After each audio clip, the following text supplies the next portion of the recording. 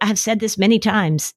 They will study these past few years in terms of sociology, in terms of the interactions between human beings. Because it's nothing new, sadly, but it really is right in front of us in a way that we probably think we're modern. We don't do that. We don't treat human beings this way. Welcome to Flusterclux with Lynn Lyons, where we talk about how to manage those tricky emotions that show up in all families. Serious stuff without being too serious. I'm your co-host, Robin, and I'm Lynn's sister-in-law, and I'm here to ask your questions. And I'm Lynn Lyons. I'm an anxiety expert, speaker, mom, and author, and I've been a therapist for over 30 years. Parenting can be a flusterclux, and I'm here to help you find your way. And I'll even tell you what to do and what to say. So, Lynn, before we start, I want to ask you a personal question. From an emotional management perspective, what does one do if one is feeling just complete rage at the world? Yeah, so that's a good question. And when we're talking about emotional management, there are a few things that you just want to pay attention to. One is that it's okay to feel that way, right? We want to say, understandable. I remember long ago reading this really great book that said that it's important to recognize that you're having a normal reaction to an abnormal situation. So give yourself a little permission for that, right? You can't stuff this. You can't completely get rid of it, of course, like any emotion. But I think the way that we have to navigate this right now is a few things. One is that we have to recognize the difference between macro and micro. The world feels crazy right now. It feels out of control. There's plenty to make us feel so worried and so scared and so angry. Hang on to the micro. Hang on to the people that are doing good in the world. Don't get sucked into the global narrative, because that's what sucks away your hope. That's what sucks away your ability to figure out what to do next. And really just remember that rage is not an activating emotion in a positive way. So when you're feeling rage, people either lash out, right? You spew everywhere, or sometimes people completely shut down. They go inward. They start feeling, as if nothing matters, that global reaction of sort of screw it.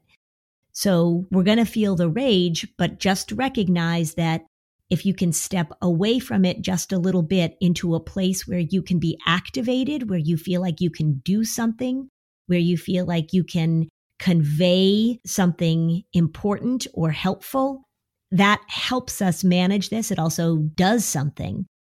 It's easy to get overwhelmed by this. It's easy to just get consumed by this.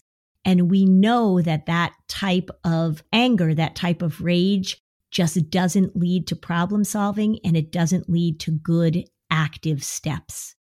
So you're going to feel it, but then see if you can just, I always am trying to create just a little bit of distance between what you're feeling and what you need to do. And that would probably be the advice that I would give people right now, because it's tough. We did an episode earlier in the year on rage, because one of the things I've learned from you, Lynn, about emotional management is that these tools aren't just relevant for anxiety. That's right. And so also what we've learned, unfortunately, is that rage sort of keeps coming back. So we feel like this is a really appropriate episode to recast, and that we hope it will be helpful to you and to your parenting and to your relationships, because it's kind of tough right now. So, Lynn, last week we talked about burnout. I want to talk today about another trend that is, I think, very disturbing and really important, which is rage. You think some people have been feeling angry lately? Yeah. We have this culture of rage and burnout right now. Yeah. Rage obviously can mean a few different things. There are all of these viral videos of people just freaking out right now at a higher rate than we did. Mm-hmm. And there's data on that. The number of disturbances on an airplane now have gone through the roof by comparison. Yep. And that's a good way to measure. And I'm sure that those kinds of incidents trickle down all the way to the supermarket or the line at the post office.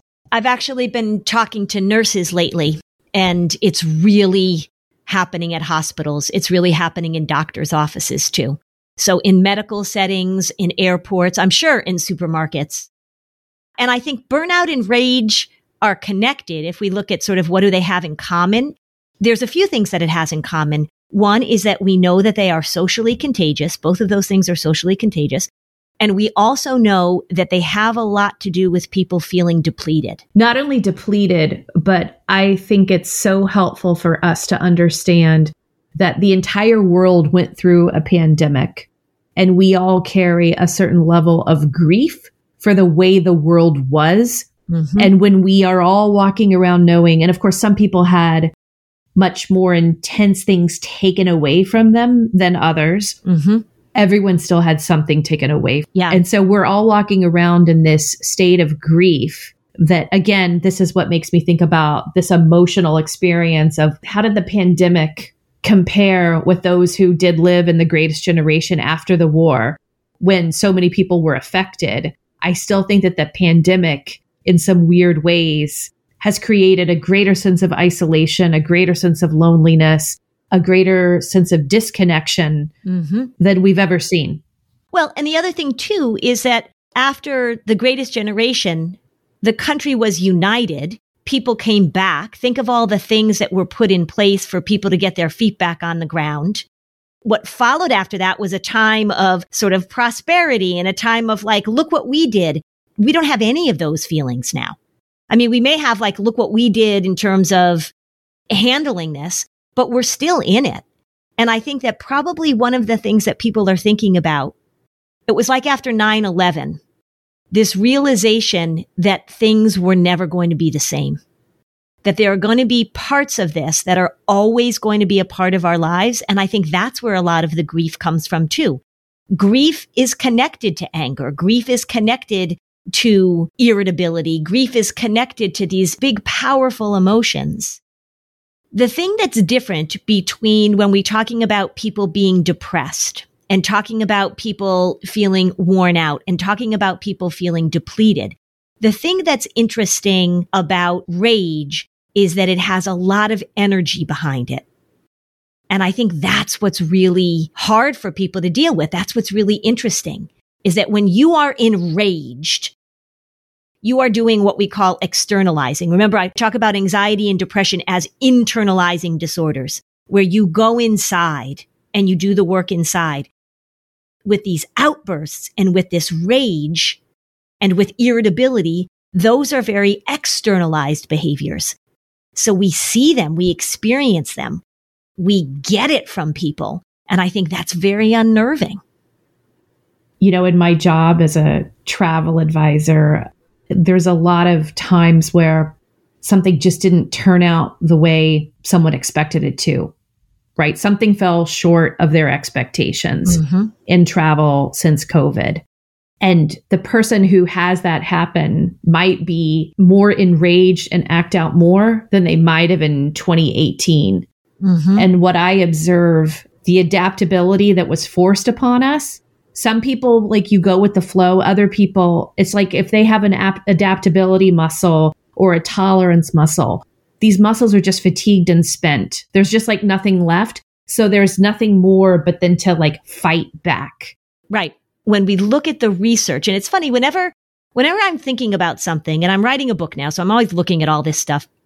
You look at the research, if you look at the academic research, they always phrase things in a way that sort of make me laugh. Like I sort of think like, do you actually talk to people, researchers? But one of the ways they describe irritability, you know, severe irritability returns into anger. And we talk about people who have a bad temper. The way they talk about it is a blocked goal attainment. Isn't that a funny phrase? But it's like you want something and something gets in your way, which is what I talk about all the time with anxiety, is that how do you handle unexpected events? And so when you think about this rage and we think about blocked goal attainment, they also talk about your relationship to rewards, whether or not you get one or you don't. Some people are just better at handling that than others. That when something is denied you, that's one of the real triggers that sparks rage, outbursts, anger, all this externalizing behavior. So you think about what you're talking about with your people that you're booking trips for. They've got this goal, they've got this reward they're looking for, and then something gets in the way of it and they lose it. You're denying me beach chairs? Yes, that can be one of the things. You're denying me beach chairs. Yeah. Well, and if you think about it, with little kids, like just say that that's what we work with kids on, right? Little kids is that you want something and then you can't get it. Oh, let's go get an ice cream cone. And then you drive to the ice cream place and oh my gosh, they just closed. Or you go to the ice cream place, their favorite flavor is gone and they just lose it because that's a very primitive response. Let's take a quick break and we'll talk more about that. I am really working on improving my diet by making sure that I get the best quality products, organic foods, and I really want to make sure that I'm not using harsh chemicals in my home. Thrive Market is my go-to for all of my grocery and household essentials. The convenience of getting everything online and then quickly shipped to my doorstep, that is a huge time saver. I love that Thrive Market carries brands with the highest quality ingredients and sourcing methods. They restrict hundreds of ingredients across their food and cleaning categories. I can use their filters to suit my lifestyle needs. So maybe you're looking for organic snacks for your kids, or maybe you're gluten-free. As a Thrive Market member, I save money on every single grocery order. You will too. On average, I save over 30% each time. They even have a deals page that changes daily, always has some of my favorite brands. When you join Thrive Market, you're also helping a family in need with their 1-for-1 membership matching program. You join, they give. So join in on the savings with Thrive Market today and get 30% off your first order plus a free $60 gift. Go to thrivemarket.com/flusterclux for 30% off your first order plus a free $60 gift. That's THRIVE market.com/flusterclux. thrivemarket.com/flusterclux. This message is sponsored by Greenlight. So when you're a parent, you're going to have your fair share of big talks with your kids, right? About all sorts of big topics. One of those big talks should involve money. And Greenlight can help with that. Greenlight is a debit card and a money app that's made for families. It allows you to do instant money transfers. You can get real-time notifications of spending. You can manage chores. You can automate allowance. I know with my kids, we really wanted to help them see the cause and effect, right? If you spend money now, you're not going to have it later. If you earn money now and you save it, maybe you can put it towards some big purchase that you're looking forward to. This is called financial literacy, and it allows kids to build independence, to learn how money works, to make them better savers, better spenders. The Greenlight app also comes with an in-app financial literacy game. It's called Level Up, so that kids can build money confidence through videos, bite-sized challenges, mini games, and more. More than 6 million parents and kids use Greenlight to learn how to make responsible financial choices. So stop putting off the money talk and start putting your kids on the right path. Sign up for Greenlight today and get your first month free at greenlight.com/fluster. That's greenlight.com/fluster to try Greenlight for free. Greenlight.com/fluster.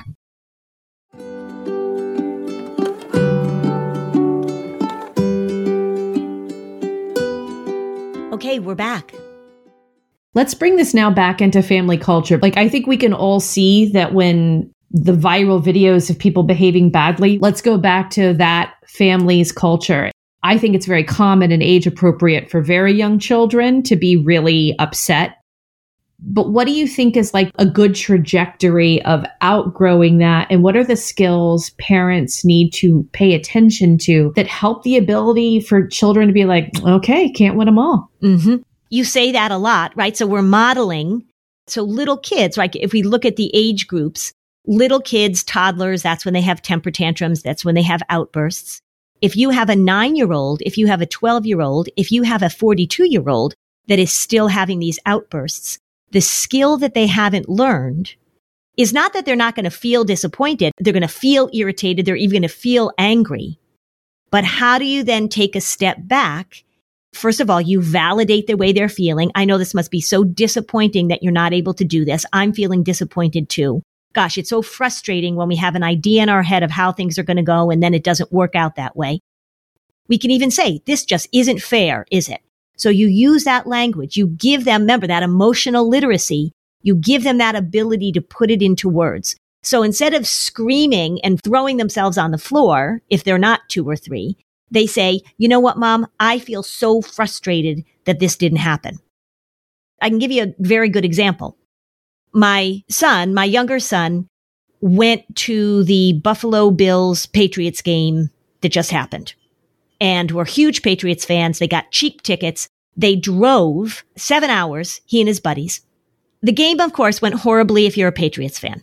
It was also 0 degrees out. And when they got out of the stadium, they couldn't get a taxi or an Uber back to their motel that they were staying, which was a total dive. They had to fix the lock on the door while they were at the football game.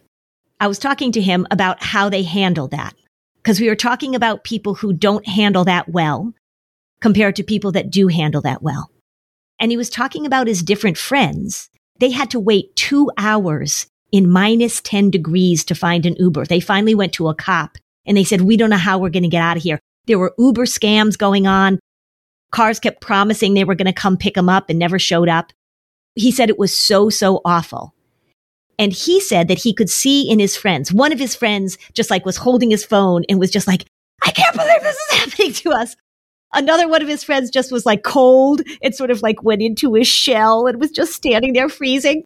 And my son said, because we were talking about different temperaments, he said, I was the one who kept saying, we can get through this. We can get through this. This is going to end. He was saying to his friend, I know you're cold. This is going to end. We're going to figure it out. And it was really interesting as he was talking to me about this, that these different ways of responding, talk about blocked goal attainment, right? They're freezing cold. They're in a city that they don't even know anything about. They're just trying to get back to their crappy motel room. Well, one of the things that's interesting is that I heard you give talks, shall we say, to your son. And I have a very specific memory because I was relatively new to the family. Mm-hmm. I think it was like his 4th birthday and we were all sitting down to have a cake. And I don't remember what it was, but it was not what he wanted in that moment. Yeah. So he's like freaking out and he's the youngest in the family at this point. Mm-hmm. This lady practices what she preaches, folks. So she bursts into this whole story talking to her little 4-year-old who's freaking out about a little fox and a little rabbit, and the little fox has a birthday party and the rabbit is blah, blah, blah. And you just like went on to this whole thing. And I hadn't even become a parent yet. And I'm just kind of like listening like, this is fun. Yeah, right. Like, oh my God, right. What is wrong with this person? Like, shut up. Yeah. No, but I was like, okay, it's an interesting way to parent. You know, like I didn't know, but you took those moments and you helped him come out of his freak out. You made him understand the situation. And you also showed a better way for him to respond. You were instilling these skills. So I'm just saying that, you know, if he had had a different mom, he might have been enraged, yelling at the cop. Like, what we do matters. Yeah, what we do matters. And also, just so you know, like he didn't start out, we used to call him the London air raid siren, because when he was little and he didn't get what he wanted, he would go, wah, like that, like the under the, so it wasn't like he was this really easygoing kid. I mean, neither of my kids were, I mean, they're pretty, you know, they have strong personalities, but thank you for remembering that. Just so you know, I used to tell a lot of stories to my kids too. So I use a lot of analogies. I use a lot of metaphors. And if you are dealing with kids, and even if you're dealing with grownups, giving an example and telling a story. I mean, don't tell your 13-year-old story about a fox and a chicken, but you can give an example. You can say, you know, I really noticed, I was in the supermarket and I noticed that blah, blah, blah. If you're in a situation with your kids and you're witnessing one of these things and you're seeing somebody behaving badly, you can say to them, you know, maybe in the moment, if you're able to watch from a distance or you're sort of trapped watching, or even later on, you can say, did you notice how that guy got so angry about that? Right. Did you notice the way that he was treating other people? It's really just giving your kids example after example after example of what are the options? What are the different ways to deal with this? Without sounding judgmental, and maybe it's not possible, but when you see the kids freak out in public, very rarely do you see a child who's freaking out with an attentive parent trying to talk to them in a respectful way. Yes, except that I also know, and this is something that everyone has to pay attention to, is that there are some kids that are freaking out because they have some sort of neurodiversity, to use of course, right? So we have kids that are autistic and that kind of stuff. So we as parents, and I'm actually thinking about when I'm showing models to my kids when they were little, I was much more interested in having them watch the adults that were freaking out rather than the other kids. Say more. What do you mean? So say you're in the grocery store and there is somebody in line who's being very rude about something to another adult. Or there's somebody who's demanding something, like say you're in a hotel and somebody's demanding beach chairs. Those examples, those encounters were the most interesting for me to point out to my kids. When kids are freaking out and we're watching that, I tend to immediately feel bad for the parent. So I have seen a lot of kids freaking out with an attentive parent. When a young child does freak out, there's the language that you gave of what you should say, of acknowledging their disappointment. What would you recommend to really avoid doing as a parent? Talking too much in the moment. When your child is in the freak out, say less, right? I mean, I say this all the time. Talk less. Shut your mouth. Say a few words. Give them space. When my younger son was freaking out the London air raid siren, I would say, okay, so I know you're really upset. You can yell and scream and cry for as long as you want. I'm not going to change my response, or I can't fix this problem for you, but I'm here when you need a hug, or I'm here when you want to come back to me. Put that out. And then you have to be really careful, just behaviorally. If you've got a kid that's prone to freaking out, don't reward that behavior by giving them what they want. So you have to be aware of that. You have to be able to tolerate that angry outburst in your child and to stay steady, to stay present, but to not talk too much, to not step in and give them what they want, to not overwhelm them with your language. And for you, of course, to not model for them that you're escalating with them. One of the interesting things is that when they look at families that have high levels of irritability that leads to anger, so frustration that leads to these angry outbursts, they look at how the parents and the child ratchet each other up. So the child starts off as feeling irritable. The child starts off as feeling, wants something. The parent gets irritated with the child's irritability, and then boom, off to the races. So one of the things that they do to try and interrupt that is to really work on the parent not stepping into their anger and their irritability. It all makes perfect sense. But we know that when we look at families that really go there, it's this real sort of boom, boom, boom, boom thing that happens. And it's really being able to tolerate when your child is upset. So to not take it personally. It's hard when you're out in public. You get embarrassed. You want them to stop doing what they're doing. You want to remove them from the situation, which is fine to do. But it's really hard when your goal is for your child to calm down, right? If that's the goal, like, I need you to calm down. We don't usually say it in a way that's helpful. We say, I need you to calm down right now, or you need to stop behaving this way. All of that ratchets it right up. What did you do if you heard your son's air siren in Target? How did you handle that? I didn't say much. I left. We left. That's what I did. I don't know that I said it this way now, but having hindsight is 20/20. I understand you're upset, but if you can't, unfortunately, be quiet, other people around need quiet guests, need quiet diners or quiet movie theater goers. Mm-hmm. If you can't join in that, we have to go. And when I said that, I always meant it. And I did have to leave. And then they sort of knew the next time, Mommy's serious. If she says we're going to go, if you can't stop crying and yelling. Right. But it's also always validating. I know you're upset and disappointed. Right. I know you're upset. I know you're having big feelings right now. And it sort of brings us back to the bigger thing we started off talking about, is that there is a big, huge feeling of frustration and upset and missing out on things and the grief that we're feeling and what we've given up, right? There's all of that that's in us too. So we're all walking through the world with this feeling of it's not fair. And that really is bringing up a lot for adult behavior and certainly for kids' behavior.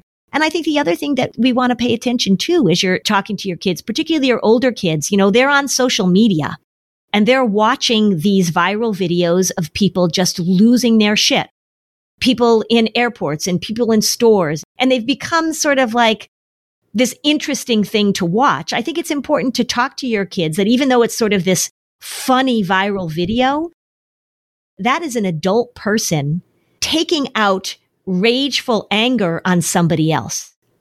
And there's somebody on the other side of that. So we can watch this person exploding and throwing things. Somebody is on the receiving end of that, whether it be a nurse, a store clerk, or a flight attendant, or fill in the blank. A school board committee member. You really want to make sure that as your kids are watching this person explode and lose it, ha ha ha, it's so funny. There's somebody in real life who's receiving that. I would absolutely say that it isn't funny, but I always say, isn't it sad? And to just remind them of that. This is a sign of people really suffering through the pandemic and what's going on. So I want to talk about our own rage now, because it would sort of shock me if you ever lost it at someone. And I think you'd be shocked if I ever really lost it at someone. I mean, it would take a lot. Yeah, I threw a tennis ball while we were watching the Patriots game the other night. I threw a tennis ball and my husband was like shocked. I got a lot of grief for that. Wow. I'm not messing with you. Yeah. I had someone cut me off coming back from the grocery store. And that was actually, I think, what made me want to talk about this, because this guy cut me off.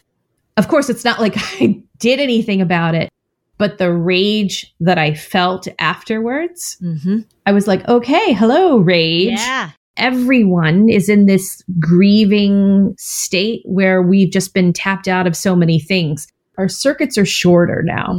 And I think it's important to acknowledge that and have that conversation with our teens, especially because I think that the losses that they had, the teens and young adults, are very, very felt.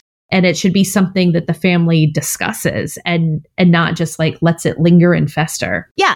When you look at the first episode that we did, it was called When FOMO Becomes Mo. I think that was our second episode. Oh, that was our second episode. Okay. Robin's on top of the details here. When FOMO becomes Mo, like we have missed out.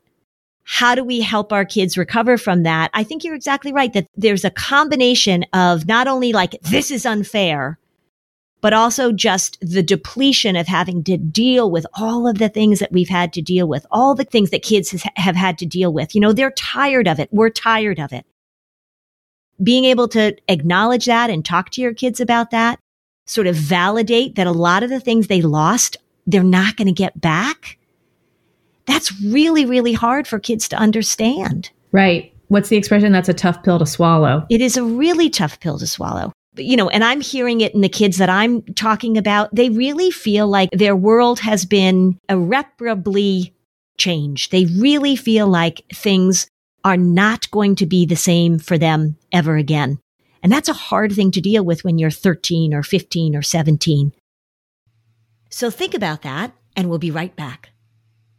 How are those New Year's resolutions going? Well, many are destined to fail. But lucky for you, here's one easy resolution idea that we gave you that we can all make, and it will make your life easier. It'll be kinder to our planet, and it will transform the way you do laundry in 2024. And that is switching to EarthBreeze. EarthBreeze looks like dryer sheets, but it's ultra-concentrated laundry detergent, and it couldn't be easier. You just throw a sheet in with your laundry in any temperature, and you watch it dissolve in any wash cycle, hot or cold. There's no measuring, there's no mess, there's no fuss, there's no wasteful plastic jug. EarthBreeze fights everyday stains and odors, giving you an amazing clean every time. The best part is you'll never run out again thanks to EarthBreeze flexible subscription that you can adjust, pause, or cancel at any time with no hidden fees or penalties. And you'll save a whopping 40% when you subscribe. Shipping's always free, and it comes in a slim cardboard envelope that saves a ton of space. So switching to EarthBreeze won't only make laundry day easier for you, but it will also be easier on the planet. So help me make plastic jugs a thing of the past. And if EarthBreeze doesn't end up being the 2024 update of your dreams, you don't even have to return it. Just let them know it's not for you, and you'll get a full refund, no questions asked. Get started with EarthBreeze and save 40%. Go to earthbreeze.com/flusterclux. That's earthbreeze.com/flusterclux for 40% off your subscription. Do you think seeing a therapist or a psychiatrist would be helpful, but you don't have the time to actually find one? And then, when do you have time to meet with them? Try Talkspace. By doing everything online, Talkspace has made getting the help you want easy, accessible, and affordable. It's in-network with most major insurers. There's no need to commute to appointments. You won't miss time at work or have to line up childcare in order to attend sessions. It's mental health care made easy. Talkspace lets you send messages to your therapist so you don't have to wait for your next session. Therapy can help you shift your perspective and find tools to cope in difficult times. Talkspace is the #1 online therapy platform with licensed therapists in over 40 specialties, including anxiety, depression, substance abuse, relationship issues, and much more. As a listener of this podcast, you'll get $80 off your first month with Talkspace when you go to Talkspace.com/fluster. To match with a licensed therapist today, go to Talkspace.com/fluster to get $80 off your first month. That's Talkspace.com/fluster.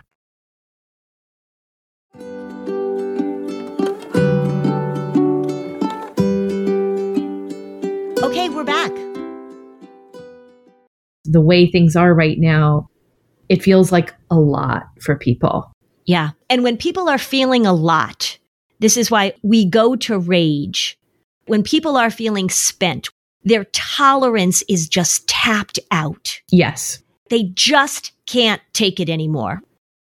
We really have to help our kids get through this. We have to acknowledge it in ourselves. We have to acknowledge that if we're depleted, if we feel like we can't take it anymore, how do we not give our kids and give ourselves permission to be rageful? There's not many times I can think of across the board where somebody has talked to me about losing it. Somebody has talked to me about freaking out, yelling at their kids, or having a huge temper tantrum, and felt that was the best way they could have handled it, or didn't feel a sense of regret about their inability to manage it. It happens, for sure it happens. But how do we really make sure that we're aware of the fact that tensions are high right now? And the emotional state in our country is high right now. And we are seeing these episodes of rage, demonstrations of anger and violence. We just want to make sure that they don't become normalized for our kids, that we don't begin to say, well, that's what happens when. It doesn't have to be what happens when. It doesn't have to be, but I think that we actually are at a place where so much of this is normalized. And I want to make a comment that we talk about, but one of the things that you dislike the most is blame. Mm-hmm. Because a blaming pattern is one of the hardest for, you've said, your clients to sort of make positive change. Mm-hmm. We talked about this a little bit in an episode around how we don't want our political beliefs to scar our children. Mm-hmm. One of the things that I have done in the last year, I have friends on the opposite political side of me, and I intentionally reach out to them and connect to them. Mm-hmm. Because I think that one of the easiest patterns to fall into that is the most toxic and contributes to where we are right now is that we blame faceless groups of people. Mm-hmm. And when you take it out of the abstract and you keep it back to actual people we know, that is a better way to be and a better way to think about it. Yeah. When we know when people do horrible things to other groups of people, the thing that happens is called dehumanization. You dehumanize them. You think of them as so different than you that they can't be feeling or experiencing or having the same life experiences that you are. So the more that we make them faceless, the more that we make them different, the more that we decide that they don't have the same cares and hopes and dreams as we do, the more likely it is that you will be rageful toward them. And it's so helpful to connect with people who don't necessarily agree with you, to learn that we all want a safe world for our kids. Mm-hmm. And there are other factors that make it feel like another group is trying to take something from you. Right. It's that feeling of threat. It really is. I mean, this is all the things that we want to teach our kids, right? These are all the important messages that we want to give our kids. If you think about all the sayings that we have, don't judge a book by its cover, although books are really judged by their cover as I try to put a cover together for a book. But there's more than what meets the eye. There's all those sayings that we have that say, get more information before you jump to a conclusion. So when we talk about those patterns that I'm always looking at, those cognitive patterns, right? Going global, just making these huge statements, ruminating about all the things that have gone wrong, staying stuck in that place. And catastrophizing all the things that could. Catastrophizing all that could. Yeah. Yeah. Cheers out to all those fellow catastrophizers. Woohoo! Yeah. I mean, I've been doing a fair amount of ruminating recently, and I've been catching myself because I've been mulling things over. We look at irritability and rage and anger. Irritability builds into rage. It builds into these outbursts. That's the result of something. When you are irritable, angry, rageful, that's the check engine light. When you start feeling all that stuff come on and being able to step back and say, so what's going on that's making me feel this way? Generally, it's not even about what's going on inside of you. You get angry at somebody who cuts you off on the way to the grocery store. You're not angry at that person. On a different day, you'd be like, oh, they weren't looking where they were going. But with all of this stress inside of us and with all this accumulated irritation, it's more likely for it to come flying out. So global language is a professional term that you describe as a pattern of anxiety. Mm-hmm. And the example of that again for people is speaking in extremes. Nobody likes me. This always happens. You never do this. Right. It's showing a cognitive rigidity and black and white kind of thinking. Right, exactly. So what's interesting, the opposite of global is local. Right. So local thinking, when you get a little overwhelmed with the world and the news, forget faceless, nameless groups of people and just focus on the people in your world and keep everyone human. I love that. Keep everyone human. I have a friend that is on the far end of the spectrum from me in terms of beliefs, although it's been interesting what's happened over the last year. But I didn't get to see this person very much during the pandemic because we were locked down. And I think of how nice it is. I am seeing this person now several times a week. And we've had a lot of conversations and we've been sharing things again. It's really been nice to have this person back in my life. We both realized that things were getting so big and nameless and faceless, and that our individual connection is really so strong and so important to us. I think that when there is something that you feel very passionate about and you have a goal, what is it, the term that you used about goal obstruction? Blocked goal attainment. Let's talk about blocked goal attainment in relation to all of this. You think there's a certain thing in the world that should happen because it is your belief that this is the way for things to be better or for things to be solved. Mm-hmm. And there is a faceless group of people who oppose that solution. Mm-hmm. And you feel a lot of rage at them because they are blocking what you would like to see happen in the world. If one member of that group is standing right in front of you and just tripped on the sidewalk and scraped open their chin, I'm hoping that we're all at the place where we help them stand up. We help them get back on their feet again. If you reach a point where you have no longer seen that person as human, what do you do? Because I think that that's like a pretty bad place to be. And I think some people are there. What would you recommend if they came into your office? Well, I think just as you said, that it's about putting a face and putting an experience and listening to that person and recognizing what are the goals you have in common. This is what human beings have done forever and ever and ever. And so it really is about connecting, like you say, on a local level, but on a very personal level. And if you are in that place where you cannot tolerate or cannot recognize the humanity of somebody that's separate from you or that believes something differently than you, I think that's a sign that you need to have some more interactions with people outside of whatever place that you've got yourself closed up in. How are you going to have a conversation with somebody that maybe isn't even about the differences that you have? Maybe it's about the things that you have in common. As parents, we're raising kids. No matter what we believe in terms of the bigger picture in the world, most parents that I would want to hang out with have the same hopes and dreams and love for their kids that I do. You know, it would be interesting if you went to a dog park and people have their dogs and they love their dogs and love to talk about their dogs. I bet there are a lot of people at the dog park that have all sorts of different political beliefs or religious beliefs or came from different places, but they're all talking about their dogs. And it just is a way to connect. It's a way to find humanity again.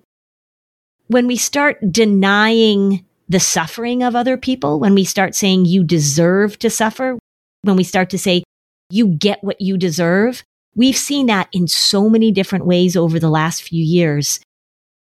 Talk about rage, right? Who deserves to die? Who deserves to live? These are the things that we're hearing around us. How do we bring it back to the connection we have on a human to human level? What if, as a parent listening, there is a member of your family, a child, a sibling, a parent who's gone there? Is there anything you can do where they are dehumanizing others? I think it depends on how much you want to try, right? Because some people will just say at this point, there's nothing I can do. And I completely understand that stance too, right? You don't have to go in and try and fix that if it's too much for you for whatever reason. But if you still have a relationship with that person, I think one of the things you can start off by saying is that it's really concerning to me, or it's really confusing to me because I know a different part of you. So instead of going in there and saying like, how could you think that way? How could you feel that way? To say, it really makes me sad, or it's very confusing to me, or help me understand how you came to that conclusion, so that you open a conversation with them. You can pull out of the conversation whenever you want, as soon as it gets to a place that you feel like it's not productive. But it's okay to say to them, to talk to them about your concern that they've gone to this place that you didn't see in them before, that's not who they were before. And how did this happen? And how did they get there? And I think that's one of the things that we're seeing. So to be able to say to somebody, it really makes me sad, or it's very confusing to me, or it seems that our relationship has changed and I don't like the way that we think about each other anymore. You can open that conversation. I think that's a really interesting take on it. When I think of the people I know in my own life who sort of venture into that category, I look at that rage, I look at that dehumanization, I look at that as a trajectory of their own injuries. And I see disconnection. You could universally say that there's a lot of disconnection happening. So if you have a loved one who you know that disconnection is really filtering a lot of powerful negative stuff for them, is there something to do to offer that connection, or to help them think about going in the connection path instead of the disconnection path that they're on, because that's what's become normalized for them? So what's interesting about this is that when you look at human beings, one of the ways, and this is how I think about clients, because I was taught to think about this way and it's been really helpful, is what are they too connected to and what are they disconnected from? You might have somebody that you're feeling really disconnected from because of the way that they're handling things, or you're seeing their rage. but they may feel incredibly connected to another group that sort of feeds that. So whenever we have disconnection, when you're experiencing disconnection, or when you're looking at somebody and saying they're really disconnected from something, also pay attention to what are they really connected to, because that helps you see both sides of it. That helps you see the full picture of it. There are people who are really, really connected to their rage right now. They're really connected to that. What does that mean they're disconnected from? Are they disconnected from their compassion? Are they disconnected from their kindness? Are they disconnected from, who knows what? If you think about how can I connect to this person? And if you also ask yourself, what are they connected to? You can also ask yourself this. If you are listening to this and you are feeling like, yeah, gosh, I've really gotten sort of sucked into this whole rage thing. Like I've really got a lot of rage going, to say to yourself, what is it about this rage thing that feels so connected to me? What am I connecting to? And what do I need to disconnect from? So really paying attention to yourself and paying attention to the people around you. And then how do you connect on a level that feels possible? And again, for some people, it's not going to be possible. This isn't about saying like you should fix all these relationships perhaps that have gone awry. But if you can think about how you can connect on small things, let's go back to the example of you're watching somebody go through the grocery store line and they're just being a jerk. How can you look at that person and just give them a smile and say, looks like a rough day? Or, boy, I've been there, or something like that. We've all been there where we've seen a parent having a really difficult time with a child, and we just give them a knowing glance. You sort of put your hand on your heart and say like, oh, I've been there. That's a moment of connection for somebody who's struggling. I am not saying that we all need to go out into the world and be love warriors and share our empathy and compassion with the world, especially if you're feeling depleted yourself. But I think probably what I'm saying is that if over these past few years, if you have found yourself closing off, if you have found yourself feeling just more hopeless and more irritated and more frustrated with the other human beings around you, either the ones that are close to you or the ones that are out there in the world, just look for opportunities to give yourself an experience to feel connected and to just have an experience that allows you to notice the humanity of other people, just to give yourself just a little shot of what we're capable of, a little boost of what we're capable of. Stay away as much as you can from just sort of the constant rage that's coming at us, because it's coming through the news. It's coming on social media. It's a steady diet of you should be angry. I can't say we shouldn't be angry about a lot of things, but how are you going to manage that in yourself so that you don't lose your connection with your humanity and the humanity of all the people around you? So, Lynn, I think what you're saying, and I think what we want to say, is that we stay very on top of current events and we understand why there is a lot of rage and why a lot of change is being asked from so many different people and so many different groups. You and I are both enraged a lot. Yeah. I mean, I don't want anyone listening to this thinking that I'm saying like, don't be so mad, right? I mean, I'm really mad. I am so mad. So I think my point is, and I think our point is, and I want this to come across, is how do you manage this rage? Because uncontrolled, externalized, shrapnel rage isn't going to get us what we need. It's not going to give our kids what we need. Everything as I'm talking about this, I just don't want to sound sort of like I'm up here saying like, oh, you have nothing to be angry about. No, we have a shit ton to be angry about. It's how do we help ourselves and our kids get through this really, really difficult time? Give that woman a tennis ball. Yeah. I mean, I don't throw things a lot. I mean, but boy, I feel like I want to throw things a lot. I guess that's the difference. I try not to actually throw things. Give that girl a tennis ball. Woo! Yeah. I could even feel a tennis ball being hit at me as you said that. Oh, speaking of rage and tennis balls, have you watched any more of Never Have I Ever with John McEnroe? No. You just watched the 2 episodes? Yeah, because I'm into cheer.